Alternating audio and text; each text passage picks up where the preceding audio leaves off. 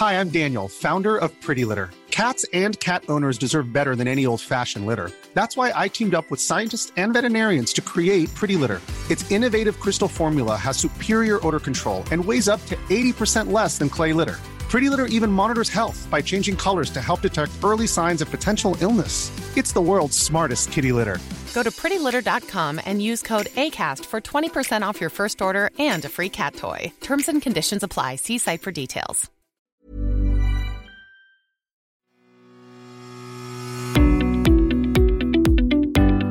Hello and welcome to the Mick Clifford podcast with the Irish Examiner. Now, recent reports have once more highlighted the urgency of climate change. And even in this week's budget, we've seen how the carbon tax is now being used as an instrument to change our behaviour. Put simply, we will all have to live differently if the issue is going to be addressed. Interestingly, a recent opinion poll in the Irish Times pointed to the fact that while most people consider climate change to be a major problem, there would appear to be a great reluctance among a fair number of people to make a contribution by changing how they themselves live. But does change have to be painful, and can we begin to live in a manner that takes greater consideration of the environment and the future of the planet without engaging in major upheaval? Dr. Tara Shine is the author of How to Save Your Planet One Object at a Time and the co-founder with Madeleine Murray of Change by Degrees, a business that promotes sustainability at home and in the workplace. Tara's been an environmental scientist for over 20 years and spent 8 of those years as climate advisor to the Mary Robinson Foundation. Tara, you're very welcome. Thank you, Mick. Lovely to be with you. Tara, I suppose the place to start is with the individual, and as you're no doubt well aware that in some circles there still persists a notion that basically a responsibility for tackling climate change should be thrust on largely onto big corporations and those responsible for the largest part of pollution rather than individuals. And by extension, I suppose, within our own little island, this notion that Ireland is such a small country, does it really matter what we do here? What would your initial reaction be to that? So it is never an either or, in my opinion. It is, we need all of the above, and they fill different functions. So if you start, right at the international level where I worked for over 20 years, you need to have an international agreements between countries and how they're all going to work together to solve the global problem. So something like climate change is a global problem. It absolutely demands a global response. So you have to have at that top level international agreement, and that's between governments, and there's no getting around that. Do we need corporates to do more? Absolutely, particularly the corporates that are in the dirtiest industries that are most polluting, the fossil fuel industries. They're most responsible. Some of them are more responsible as individual companies than whole countries. And in fact, it's not just those corporates that are already in the dirty sectors. It's actually all corporations, all businesses that have a role to play in taking action to reduce their emissions and to be more resilient to, the effects of extreme weather. But we all play a part too as individuals. So something that led me to set up Change by Degrees was a certain element sometimes of frustration in working as a policy advisor, advising governments and politicians, that sometimes they came to me looking for advice and wanting to be really ambitious. What can I do that is really going to turn the tide, Tara, be really change making? And I tell them, well, you could do this and this. And then they'd say, I don't think the voters would support me to do that. I don't think business would support me to do that. I don't think I'll get voted back in if I do that. And so I found this disconnect between my role as a policy advisor, wanting to help political leaders to take the bravest decisions possible, with what they felt to be a lack of demand amongst the citizens of countries, including Ireland, that wanted that change. And so when we set up Change by Degrees, Madeleine Murray and I, in 2018, it was to try and engage and educate and empower more people to be part of the conversation on sustainability and climate, so that when political leaders and political parties were brave enough to put something on the table, that we would say, yes, thank you, we want you to do that. Yes, we know it will lead to change. It might require us to do things differently, but we're still for it because we get it why it's important. So a big reason that individuals are important to me is because we collectively as individuals are the citizens of a country. And if we don't support our political leaders to do the right thing, nothing will change. So it is not an either or. It's a false dichotomy to say, do we need individual action or government action? It is just like the COVID pandemic. In order to get the COVID pandemic under control, government had a role to play. It set the regulations, it said what the rules were. But it also looked after the people who were going to lose their jobs and who couldn't be at work. But it required us as individuals to each take responsibility for our own actions. Nobody could make us wash our hands or do social distancing. We had individual responsibility for that. And climate change needs the exact same. It needs the bottom-up actions of all of us and the role of governments and corporates as well. Okay, and your company Change by Degrees, and we'll come to that in a minute. And it does what it says on the tin, I think, to the extent that we can do it by degrees, so to speak. But one thing that strikes me, just in terms of what you said there, Tara, is that we're told, or the impression is certainly being given, that it is so urgent now, and for example, the most obvious thing there being the 51% reduction in emissions by 2030, that it won't be by degrees. It'll have to be pretty drastic, or that seems to be what we're told. No, it won't be by degrees. I guess you can look at our name and figure out which kind of degrees I'm talking about. But we're also looking at, I'm looking at degrees of change, but I'm also very conscious of the degrees of warming that we're trying to limit ourselves to. And what we know is we have to keep warming to no more than 1.5 degrees on average across the world, warmer than it was in the pre-industrial times. So when we started to burn coal in the Industrial Revolution. And so, we need to make seismic shifts in the way that we run society, the economy, the way we travel, the way we do industry, the way we manufacture. And we have to make the bulk of those changes in the next 9 years. There's no getting away from that. Otherwise, the planet will go on and be fine, but we as humanity will find it very, very hard to live on this planet in a way that is enjoyable and pleasant. So it's in our own interest as human beings to make these changes. Will it be challenging? Yes. Will it cost money? Yes. Will it create jobs? Yes. Will it make our world a safer, healthier, cleaner place to live? Yes. Will it be better for future generations? Yes. So there's a bit of hardship, but there's also a whole lot of benefits that we can get out of this as well. And that's the selling bit, isn't it? Yeah, being able to... We focused up until now always on the negatives, never on the positives. Drives me crazy. So there are loads and loads of positives around, if I was to ask you around what's important to you in terms of your daily life, you'd say, look, I want to be healthy. So you need clean air, clean water, good quality food, yeah? You want your kids to have good opportunities. You want them to have schools to go to where they learn about the things that are going to get them a nice job in the future. You're going to want them to grow up and be able to go into a good job. So those good jobs are going to be green jobs, sustainable jobs in the future. So the answers to all the things that you want in your life are probably have a sustainable story somewhere behind them. So this is not all about hardship. It's about change, and change can be scary.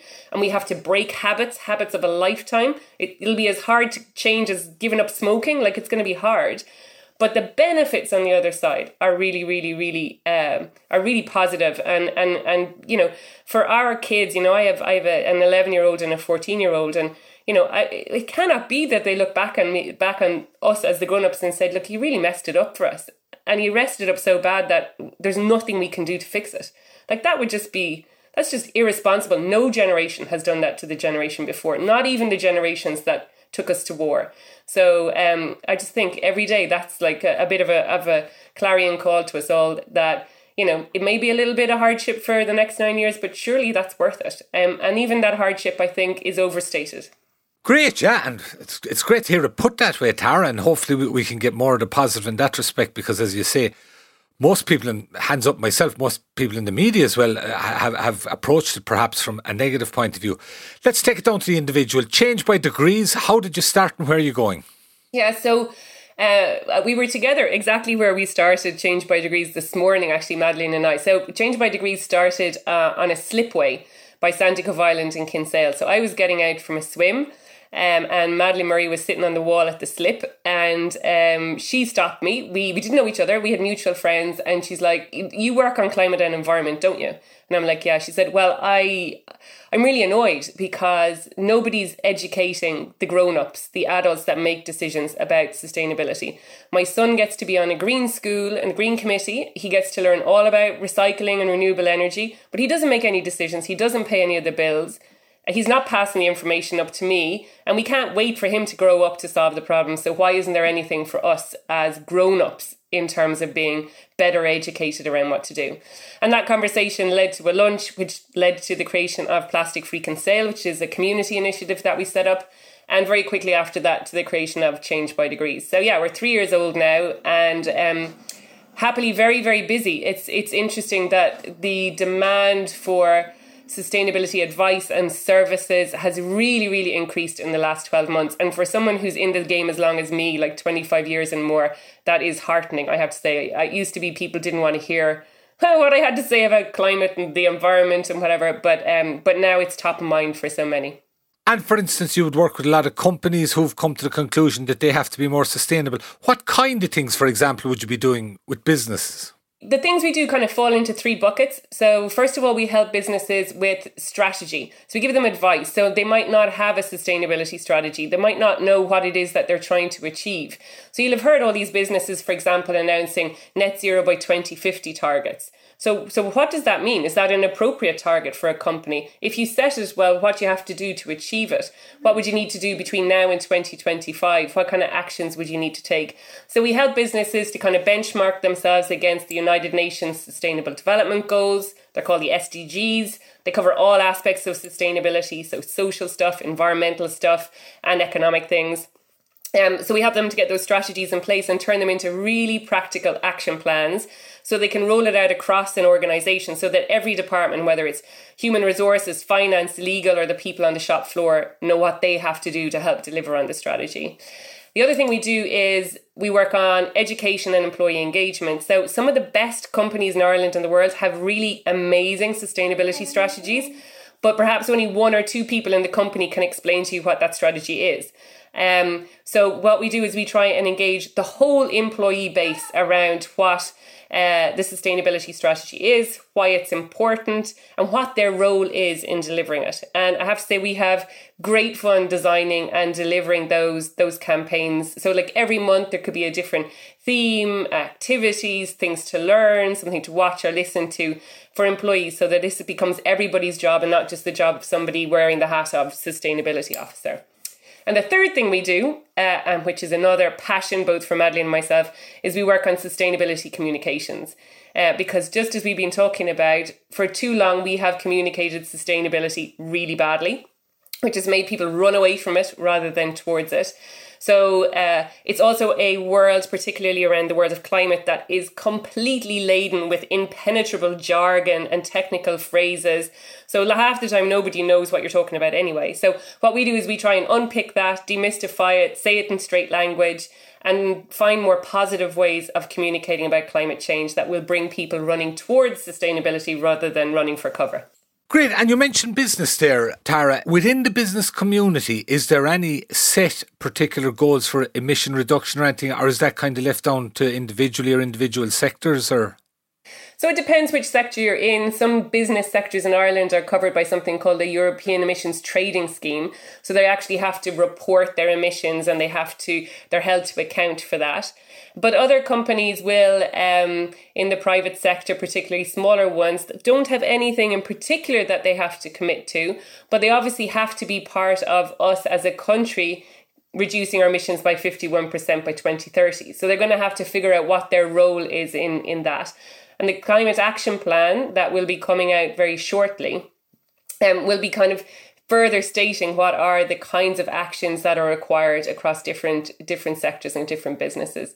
And again, if you're a bigger business of like 250 employees or more with a larger turnover, then new European directive is going to be bringing in requirements for you to disclose your carbon emissions year on year, just like you would have in the past disclosed elements of your balance sheet and your revenue and things like that. So it's all changing. And in your experience, just staying with business for a minute, the attitudes in business in general, are they like, on one hand, perhaps like we have to do this climate thing in order to stay on the right side of everybody? Or is there a genuine feeling in a lot of them that this is the correct way to do sustainability, literally in terms of their business, that it's going to be able to be sustainable right into the future? It varies according to business, to be honest. Some businesses have sustainability in their DNA. It's part of who they are. and it's part of why they set up. Others have come to it and learnt about it, so they feel the demand from their customers. They might be a supplier to someone up the chain where they're having to respond to requests, procurement requests, where now those buyers of their services or their goods are saying, well, tell me how you're sustainable. So they're having to respond to that. So whether it's regulation or clients and customers, the push factors can be different. And most of those companies that are feeling these push-pull factors are changing for genuine reasons, and changing because they see that if they want their business to continue into the future, this is something they just have to do. There are a few that are out there who just want to jump on the latest tagline, that join the bandwagon, and are not prepared to make the fundamental changes within their business. But those are the ones that you will find getting called out pretty quickly for greenwashing. So if you're authentic and honest about what you're doing as a business, then you shouldn't be afraid to talk about it, because no business is doing it perfectly. That's for certain. So being honest about what your starting point is, the actions you're trying to take, how you're improving year on year is perfectly fine. You don't have to be perfect, but you do have to be honest and transparent about it. To know what's really happening, subscribe to the Irish Examiner today at irishexaminer.com/subscribe. Okay, and back to the individual again, and specifically Tara, the home. And one of the big issues, and there's been huge mention of this, and there's an awful lot of money is being put aside for it, and that's retrofitting homes. Now, on the basic level, what is involved in retrofitting, and how much could people expect in general to have to pay for it, notwithstanding whatever contribution maybe from the state as well? So, isn't retrofitting a terrible word? I think it sounds very painful. It is, yeah. So, Back to the Future. So let's talk about home upgrades. So how about Right. upgrading your home and making it more comfortable and cozy, and making it cost less to heat, right? So this is a thing I think all of us could get behind. Think about also maybe if you're reliant on an open fire or an old stove for heating, the fact that you might improve the air quality in your house too, because you don't want to be sitting in your own home breathing in bad air. That's actually bad for your health.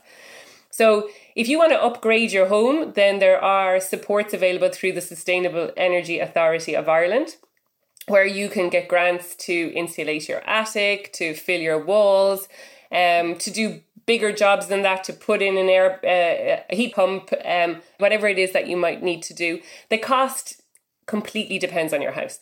So some of these measures are really quite straightforward and not too costly, and the grants are very generous. On other houses, it's a bit more complicated. So it depends when your house was built, how it was built, how well it was built. And unfortunately, so many of our houses in the boom were built so badly that there's quite a lot of fixing up to do. So you do need to look on a case-by-case basis. So the thing to do is have a look at the Sustainable Energy Authority of Ireland website around what kind of grants are available. They are worth getting. There was a myth going around there a few years ago that they weren't worth getting, that there was too much paperwork involved. It's not. It's easy. So find a contractor who's signed up to the scheme and who can help you with the forms. They're not onerous. And that way you can do the work and get it done more cheaply. And I think often those contractors are also, they're qualified, they're registered, so you're hopefully going to get a good quality work done. And upgrading the home, as we shall call it, is it something that people should have a duty to do, not dissimilar to, for example, cutting down on plastic, etc., all that? Or do you know what I mean? Is it pretty vital in terms of individuals' contribution to reducing emissions, or is it something that would help rather than perhaps being vital, to put it that way? Yeah, now, so I wish I had this statistic in my head. I'll send it to you afterwards. But the United Nations Environment Programme, in their studies, found that a very significant portion of global emissions comes from activities associated with our homes and our lifestyles. So yes, and in Ireland, residential emissions are a significant contributor to climate change. So yes, changing our homes really, really, really, really matters. But it has to be affordable. So the grants are important, but for people on lower incomes, that still may be out of reach. So then we have to look at, are there ways of getting preferable loans? So the credit unions are looking at this. It's something that An Post is looking at as well. So are there ways to get preferable loans? But we also have to make it... we also have to create incentives or else an onus, for example, on landlord-owned rental properties for this to happen. So that's where making something more a requirement, I think, could be really, really interesting. And then obviously government is, you'll have seen that in the budget the other day, the government is investing a lot more money in upgrading social housing, which is absolutely critical too, because the people in social housing are the very people who can least afford to be paying high bills. And sometimes we have older and more vulnerable people living in social housing, and we don't want them to be living in poor quality, damp accommodation or with air pollution, indoor air pollution or any of those things. So to make this switch in our residential sector to really upgrade this many homes is a massive challenge, because we don't have enough skilled people. We need to make it affordable and accessible to all, and we need to do it really quickly. So it's one of those that, if we think the housing crisis is hard, doing the housing crisis, finding solutions to that, building a lot of new homes. But I would hope also looking at all the derelict buildings we have in our towns and cities. I think that's a missing piece at the moment, how we restore and bring back to life many of the old buildings that are at the hearts and souls of our towns, cities and villages at the moment. But then at the same time, bringing the existing stock up to a better spec. That is a hell of a lot of work and a lot of jobs within the construction sector. So that has to be a massive growth area in the coming years. And it's going to need a lot of investment, both public and private, I think, to make that happen. Yeah, and as you say, there's a huge number of jobs available there, and it'll be a question of presumably we'll have to get skilled people in from abroad, because we won't be able to produce them ourselves. Well, we'll have to upskill people. So I've heard of the just transition. So some people in Ireland will lose their jobs because they work in a carbon intensive sector that's going to start hemorrhaging jobs right now. So there's going to have to be, for some people that are eligible and for whom it suits, there'll be that opportunity to retrain and upskill to make the most of these new jobs. I think we're also going to have to look at new types of apprentice schemes to make it attractive for more young people to go into these types of professions. So I think it's going to be a really good job to be a highly skilled technical expert, construction expert, tradesperson in the field of green energy, renewable energy, insulation, passive homes in the future. So I think, it's for us as parents as well to realise that's a really great career for your kid to get into. They might not go to university, but they might get this great skill and this great trade, and that might be of more service to the country than anything else in the next while. But yeah, getting those skills and growing those skills in Ireland, as well as bringing them in from outside and making it attractive for people to come and work here, is definitely going to be part of the solution. Right, and staying with the home and down to brass tacks, as they say, the specifics, and this is where a lot of this stuff is in your book, Tara, but the specifics of how, even as things are at the moment, we can cut back on energy and be more efficient and what have you. And I noticed one of the big electricity users is tumble dryer. Yeah, I was talking about this the other day. Yeah, so tumble dryers, I don't have one even. So believe it or not, you can live in Ireland and not have a tumble dryer. I don't either. Yeah, there you go. So tumble dryers are one of the biggest, most intensive users of energy in the home. And so they cost a lot to run. And the older they are and the less energy efficient. So if it's like, there's the energy symbol on any appliance that you buy now, and it goes up to A++ and down low. So if it's an older one, it's probably not so efficient. So it's using even more energy to do the job. So if you have a tumble dryer, then obviously try and use it as little as you can to save yourself money, and then it uses less energy. And if some of that energy right now is coming from natural gas and even some coal burning in Ireland, then that helps you to avoid those emissions. And then look for what else you can do. So I still hang clothes on the line, old-fashioned. And people might say, but it rains all the time in Ireland in the winter. It actually doesn't rain all the time. And there's this great expression they have in Donegal that I love. So in Donegal, in the winter, you hang your clothes out for a scuff. And the scuff gets the heavy wet out of the clothes during the day, even if it's not a great drying day. So that when you bring the clothes in at night and hang them on an airer, they will be dry by the next morning, just from the ambient heat in the house. So we have some of these ways of doing things that we've maybe just got out of the habit of. So you can live without a tumble dryer. So maybe, or use your tumble dryer a little less and use the line outside and an airer inside a little bit more. And then look for other things like, one of, again, the most energy sucking appliances we have is the kettle, because obviously we're impatient and we want boiling water instantaneously for our cup of tea or coffee. 85% of the carbon footprint of your cup of tea or coffee comes from boiling the kettle, not growing the coffee and transporting it from Brazil or anything, but actually boiling the kettle. And many of us are Many of us are at fault for kind of overfilling the kettle, just automatically filling it to the top every time we turn it on, or what I call the serial reboilers, where you hit the button about 3 times before you get around to actually having the cup of tea. And all of that is just unnecessary use of energy, which contributes to climate change, but also just costs you money. So it's just about creating new little habits, like just put the amount of water in the kettle that you need.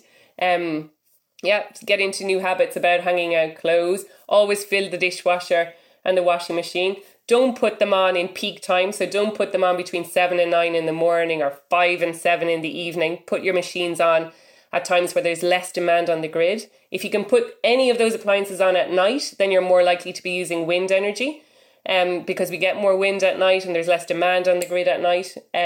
So there's loads of little things that you can do like that. And even things like a Hoover. A Hoover is using energy all the time you have it turned on. So don't leave it turned on and go and answer the door or move the furniture around or go and do something for the kids. Turn it off each time.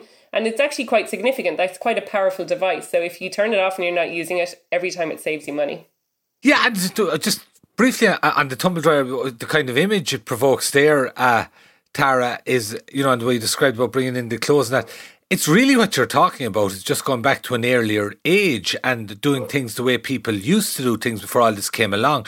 And everybody was perfectly happy doing it that way at the time. It's just getting into a mentality to be able to get back to that kind of a situation. Well, I don't want to give you in any sense an impression that the future of sustainability is going back to the past. But I think what sustainability certainly is the combination of the best things we did in the past with amazing, exciting new innovations for the future. So to give you an example, I made a television program once in Abu Dhabi, and it was in this Masdar city, which was a built from scratch sustainable city. So it had some of the most amazing technology around being sustainable in the whole world. But the most amazing thing about it was the way it was designed and built was informed by the way they built Arabic architecture in the past, which was to create corridors in the direction of the prevailing wind to allow a breeze to constantly blow through the city. And that was one of the biggest innovations in the building of the city, was they built it to this old knowledge, but then they added all this modern new spec on top of it. So yes, for every one old way of doing thing like don't waste food, because why would you, and hang your washing on the line, there will be an equal number of really amazing, new, exciting innovations, like washing machines in the future that will wash clothes with hardly any water, that won't require detergent. All of these kind of things are coming down the line. And they're as exciting, I think, as kind of bringing back to life some of the old sensible things we used to do. Absolutely. And just briefly, one other quick element to domestic living that strikes me, pilot lights, televisions, laptops, that sort of thing. Are they a big deal? Yeah. So about 11% of your electricity bill is made up of vampire energy. So that comes from leaving things on standby. So 11% of all the electricity used in the EU by household sources is attributable to standby energy. So it's bonkers stuff. Like, for example, the television, maybe you've 1 or 2 laptops, television, that kind of thing. Laptop, I'm looking around my office, printer. What if you have a shredder and you leave that on? PlayStation, switch plugged in, radio, TV, microwave, stereo. Like all of those things potentially have a standby function, right? Which is a convenience thing, so that you don't have to restart it from zero each time. But while there's any kind of light on, or if something gets warm, so actually, and I did loads of research on this for the book because I didn't quite believe it. But even having like mobile phone chargers plugged in, if anything feels warm, it's actually using some energy. So put your hand on it. If it's warm, it's using some energy. So then you have to unplug those things or turn them off at the wall. But it's actually costing you money. And I mean, if someone said you'd save 10% off your electricity bills when you were going to switch from plan A to plan B, you'd bite their hand off for it. So you can do that within your own home by taking as many things off standby as you can. Now, some of them, if I take them off standby, my husband kills me because it throws off the clock and it resets things and I get in massive trouble. But some others are very, very simple and easy to turn off. Like I would never dream of leaving any kind of computer monitor left on overnight, printers, all those things. Like turn them off. Yeah, it's amazing It's just how a we've all habit. slipped into it. It's just a new habit. And I mean, if you don't have time to go around device by device, well, then put several of them on like one of the power strips and just have one switch that you need to turn off. So if it's a convenience thing that's preventing you from doing it, see how you can like get as many things, linked so you can turn them off in all in one go. A silly thing that my wife gets on to me about, and that is drinking an awful lot of water, particularly sparkling water, whether I need to or not. But the whole issue around plastic bottles, where would you stand in that? So plastic as a form of packaging, I think, is something that we've come to rely a lot on. For some things, plastic is brilliant. So, if you want something to last 100 years and hold something toxic within it, well then plastic is an amazing substance for doing that. If you want to build a medical device or some crazy, thing to keep an artery open and plastic can do it, then plastic is amazing, right? That's all fine. I think the problem is that we use plastic, which is highly durable and lasts for hundreds of years, now to fill functions for things that are very short term. So to hold water in for a matter of weeks or months, to hold a coffee in for maybe 15 minutes. And that's where we've gone wrong. And we also overpackage things. So everything's overpackaged, So the question is with plastic is, what can you do to reduce it? Because plastic isn't just the waste that you create. And you might say, well, I'm going to recycle all those water bottles. But every time we make plastic, like what's plastic made from? Plastic's made from oil, from petroleum that has to be extracted from the ground. To make plastic uses a lot of energy. So the making of plastic, the plastic industry alone is a really, really big culprit in climate change. So it causes a lot of carbon pollution. And then the waste associated with plastic creates even more pollution again, and more carbon emissions. So it's the whole cycle of the thing. So if there's an unnecessary use of plastic in packaging and there is an alternative, then that's better. So if we could have a glass bottle exchange system, for example, that would be a better way for you to get your fizzy water. Or you might be better to get, if you drink loads of it, a soda stream and just put the fizz in your own water, for example. So there are always alternatives. This is not about taking all the good things out of your life and the stuff that keeps you safe. Like if someone said to me I couldn't have coffee anymore, I'd be the grumpiest, most upset person in the world. Like, I need coffee to function. But I can make a choice about the kind of coffee I buy. So I don't, I try and buy fair trade coffee when I can. I don't use those pods to make coffee. I use a plunger. There are things I can do to make my coffee more sustainable while still having that coffee in my life and still enjoying it. One quick thing on that theme, Tara, and that is doing the weekly shopping, particularly fruit, vegetables to a lesser extent, but definitely with fruit. Still, the big supermarkets are using huge amounts of plastic, and it's difficult for a lot of people to get around that. Yeah, I think what makes it particularly difficult, so more and more of them now have offered you the choice at least. So in my local supermarkets, I have a choice of loose apples or pre-packed apples, for example. My major complaint, however, is that quite often the pre-packed is cheaper than the loose. So one lemon in my local shop costs 50 cents and 3 lemons in a plastic net costs 49 cents. So now, so that means you have to be as committed as me and have enough money that month to be able to make the decision to buy one melon or one lemon for 49 cents, for 50 cents. So we need there to be the costs can't be differential. It can't be more costly to do the right thing, because actually it's more costly for the planet, the version that's wrapped up in plastic. But we don't put a cost on the waste associated with the plastic. We don't cost the pollution at all in the system. So we have to start to cost that pollution, and at least to give people both the choice, which increasingly we have now, but a choice that is on parity in terms of the cost. And then we all have to collectively continue to push and encourage the supermarkets to give us more and more choice. So it's not just the fruit and veg aisle where we have some choice, but also when we're looking for pasta, rice, drinks, yogurts, cheese, all of these things can come packaged in different ways that are more and less sustainable. And we need to get more choice, and then it to be affordable equally. Okay, Now, one quick issue just in terms of politically, there's certainly a bit of division about it, and it looks like it's something that's going to definitely feature more in the coming years. Where do you stand on the carbon tax and increasing the carbon tax in order to affect behaviour? So carbon tax is proven the world over to be a really useful tool because it does exactly what I was just talking about. It puts a price on pollution. That's what carbon tax does.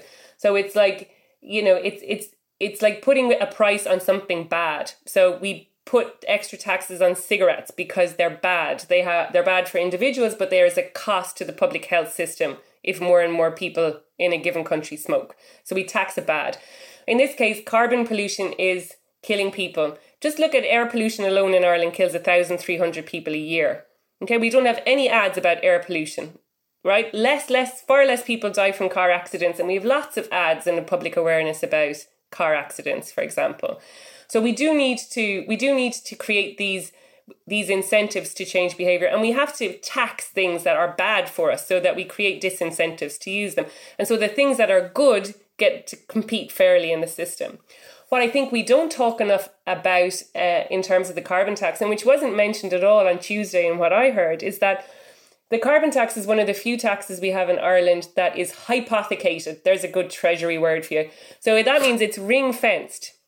So when we agreed to increase the carbon tax, each yearly increase has a ring fence put around it, and the money is invested back in climate action measures. So the increase in the fuel allowance that was announced on Tuesday is funded by the carbon tax.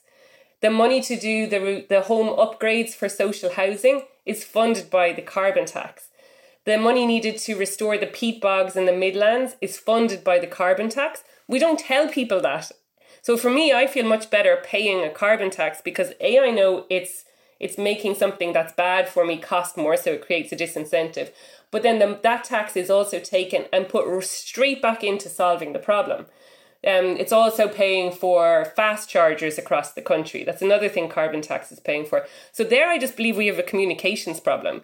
I think that if people could see that, when I get petrol and diesel at the pump, the money is taken off me. But then if I could look over and see that house is paid, the home upgrade of my house was now paid for by the carbon tax, or the reason my mum has access to, or my elderly parent has access to a fuel allowance and a high enough increase in her fuel allowance is because that was paid for by the carbon tax. Now I feel quite different about it. But for some reason we don't talk about that yet, and that's really, really important. A very good point, because that is a common complaint about taxation in general. People talking about paying more tax, they wouldn't mind if they knew where it was going, etc. But as you say, it's guaranteed in this instance. It's a really rare tax, so it's really, really rare for us to have taxes that are ring-fenced in this way. The other one is the plastic bag tax, which all of us will remember. So our plastic bag tax is also ring-fenced, and all of that money goes into things like research on environmental and climate-related issues, amongst other things. So there are very few taxes that are ring-fenced in this way, and carbon tax is one of them. And so, the money is directly going back into solving the problem, and that's a really good thing to know. Tara, finally, are you confident? About what, the future of humanity, or the future of the planet, anyway? Well, no, the planet, I'm very confident about the future of the planet, because the planet will be here no matter what, even if we've obliterated ourselves off it. Well, the state of it, yeah. So, if the planet kills off all human beings, it will regenerate and it will be fine, because then we are the source of the problem, we'll be gone. There isn't another species on the planet causing the problem. It's just us, It's just Homo sapiens. Yeah. We're the only ones causing the problem, and we're the only ones who can solve the problem. So all we have to do is decide we want to solve the problem, because we're brilliant and we're amazing and we're empathetic and we're creative and we're inventive and we have solved harder things in the past. So if we just want to make sure we still exist in a few 100 million years, then it's a no-brainer. Why wouldn't we just go ahead and do it? So of course I'm optimistic, yes. Tara, thanks for very much an optimistic view on the whole thing. Very refreshing, I have to say. Thank you very much for joining us today. Thank you very much, Mick. That's Tara Shine, and for some major practical advice, get your hands on how to save your planet one object at a time. I'd also like to thank our engineer JJ Vernon. Thank you for listening, and let us know what you think of the podcast at mick.clifford@examiner.ie. Take care till we meet again.